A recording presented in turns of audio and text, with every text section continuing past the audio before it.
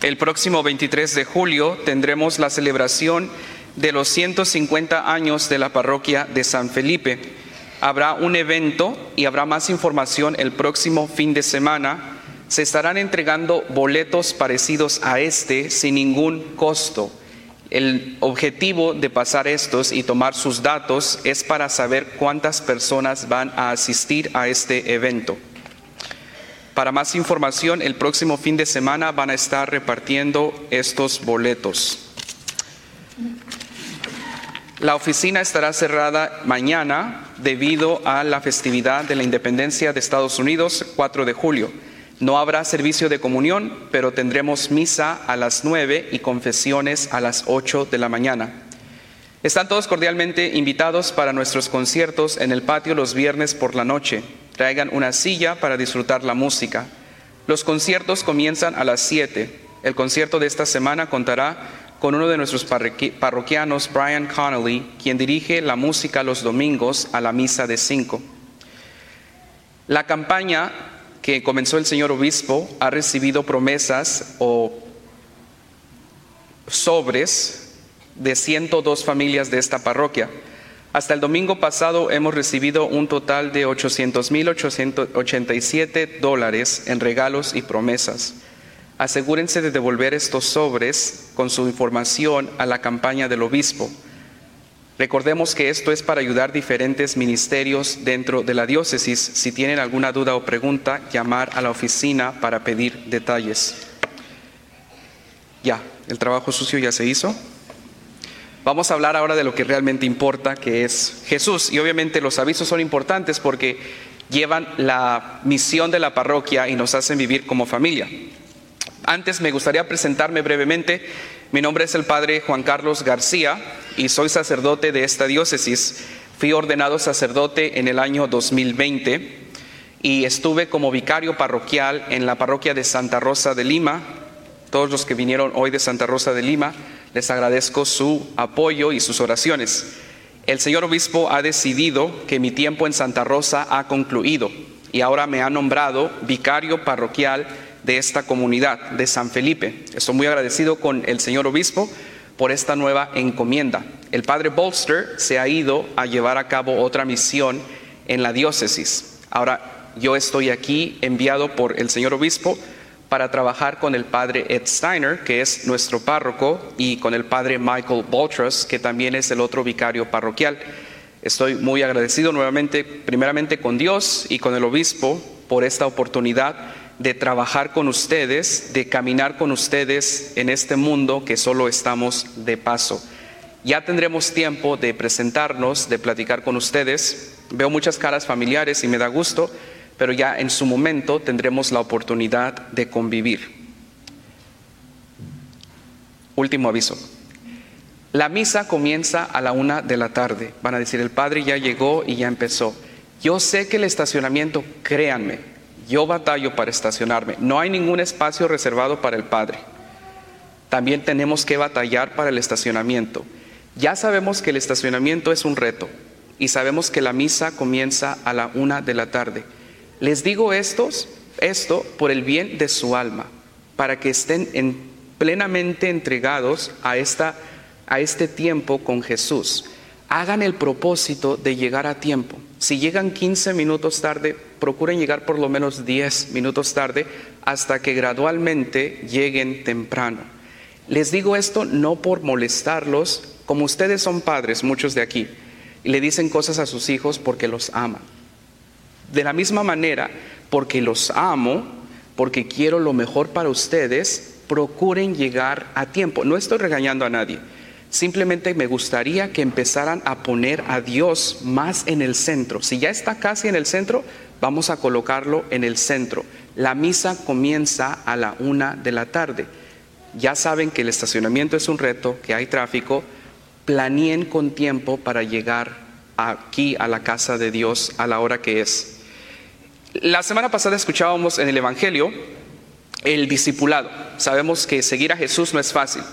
Escuchábamos estas palabras duras de Jesús que decía, aquel que pone la mano en el arado y da vuelta atrás no es digno del reino de Dios. Las lecturas del domingo pasado nos introducieron a este domingo. nos dejaron saber que seguir a Jesús no es fácil. Seguir a Dios y hacer su voluntad no es fácil, pero es posible gracias a la ayuda de Dios. Este evangelio que escuchamos también de San Lucas es más extenso y tiene demasiado que cubrir. No vamos a alcanzar a cubrir todos los puntos, pero vemos que Jesús envía a 72 discípulos y los manda de 2 en 2. Este número representa a los gentiles. Este número representa los pueblos que no conocían de Dios. Y de cierta manera estos discípulos, al igual que San Juan Bautista, van delante de Jesús a preparar el camino. Porque nos dice el evangelista San Lucas que estos fueron enviados a las ciudades, a los territorios que Jesús planeaba ir. Y regresan estos 72, después de que Jesús les da las instrucciones, les dice detalladamente lo que deben de hacer. Entre ello está curar a los enfermos. El ministerio de sanación es importantísimo para la iglesia, porque es más importante sanar a la persona interiormente, espiritualmente, que la persona sienta bonito. Ya vamos a platicar de eso más a fondo. Regresan estos 72 discípulos contentos, porque hasta los demonios se someten en el nombre de Jesús. Y Jesús les dice, no se alegren tanto por eso, alégrense porque sus nombres están escritos en el reino de los cielos. ¿Qué quiere decir esto? Todos los milagros que Jesús realiza, todas sus obras potentosas que Él hace, son importantísimas. Pero es más importante hacer la voluntad de Dios que tener un don, que hablar en lenguas, que curar, que cantar, que proclamar la palabra de Dios. Es mucho más importante para nuestra vida cristiana hacer la voluntad de Dios. Y eso es lo que Jesús hace énfasis. Estos discípulos son enviados, de la misma manera que nosotros, al ser bautizados, somos todos discípulos de Jesús. Y lo que tenemos que hacer es anunciar al mundo esta fe de la que nosotros profesamos, la fe en Jesús. El simplemente hecho de llevar a Jesús, de decir su nombre, de predicar su nombre, ya es llevar el reino de Dios. Porque Jesús en sí mismo es el reino de los cielos.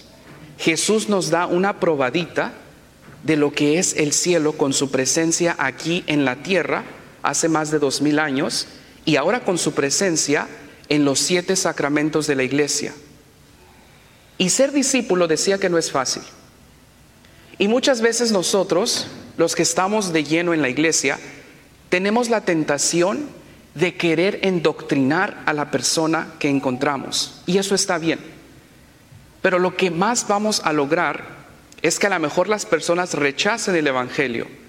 Tenemos que invitarlos a tener un encuentro con Jesús. Primero hay que hablar del amor de Dios con nuestras obras antes de hablarlo con palabras. Y la fe es tan grande que profesamos que no se puede contener en una caja, no se puede contener dentro de las paredes de este recinto sagrado. La fe no está para vivirse en la iglesia. La fe es el lugar de encuentro, es donde venimos a cargar baterías. El estar aquí ustedes sentados en esta Santa Misa es ustedes llenarse de Dios. ¿Para qué? Para llevarlo allá afuera. Decía un sacerdote, a quien admiro y respeto mucho, que ser cristiano en las bancas es fácil. Vienes, te sientas, te persignas, haces tu oración, recibes a Jesús y te vas. Y eso es fácil. Proclamarlo allá afuera es el reto.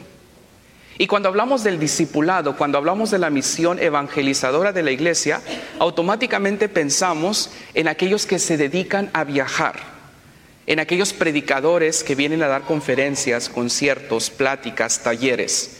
Esta ciertamente es evangelización. Pero todos estamos llamados a evangelizar. Y tal vez nosotros no nos vamos a dedicar de lleno, o ustedes, mejor dicho, no se van a dedicar de lleno a la evangelización del reino de Dios. Pero a través de sus obras, ustedes van a tener la oportunidad de llevar a Jesús a aquellos que lo necesiten. Y no necesariamente tienen que empezar a hablar de las reglas, de los mandamientos, de lo que se puede hacer, de lo que se debe hacer. Nuestras obras deben de ser ejemplo de esa fe que profesamos. Y eso no es fácil, porque somos humanos, cometemos errores, porque somos pecadores. Y Dios nos llama a llevar su palabra, pero también nos garantiza su ayuda. También nos garantiza que Él nos va a auxiliar siempre y cuando nosotros dependamos de Él y lo amemos. Para poder evangelizar es necesario nosotros realmente recargarnos y llenarnos de Dios. La semana comienza el domingo. Y eso tiene sus orígenes en el cristianismo, porque el domingo es el primer día de la semana, no el lunes. El lunes tal vez es el principio de la semana laboral. Pero el domingo es el día que comienza la semana y se comienza dedicándoselo a Dios y a la familia. Es importante nosotros tener una relación, un encuentro personal con Jesús. If we don't have a relationship with Jesus, there is nothing we can do. If we want to evangelize the world, if we want to take His message, His gospel out into the world, first we have to have a relationship with Him. Otherwise, everything that we do will not bear any fruit. And having a relationship with Christ is very difficult, because there are a lot of distractions. But we have to understand that in order to do the good that we are called to do, we have to have a friendship with Christ. Se preguntarán, ¿por qué estoy hablando en inglés? Veo muchas caras jóvenes. Y yo no quiero que los jóvenes que escasamente hablan español no se lleven nada a la casa. Quiero que por lo menos se lleven una línea, que por lo menos intenten tener una relación con Jesús. Pidámosle a Jesús y a los santos que nos den el valor, que nos den la valentía de sincerarnos con nosotros mismos y decir: mi vida refleja la fe que profeso.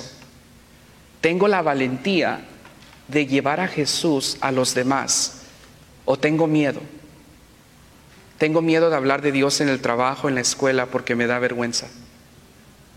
Asincerémonos con Dios. Y a lo mejor no vamos a evangelizar a 1000 personas en una semana, en un mes, en un año. Pero a una persona que le presentemos a Jesús es tal vez suficiente para nosotros decir que estamos haciendo el trabajo de la iglesia. Empecemos con una persona a la semana y dejemos que Dios trabaje a través de nosotros.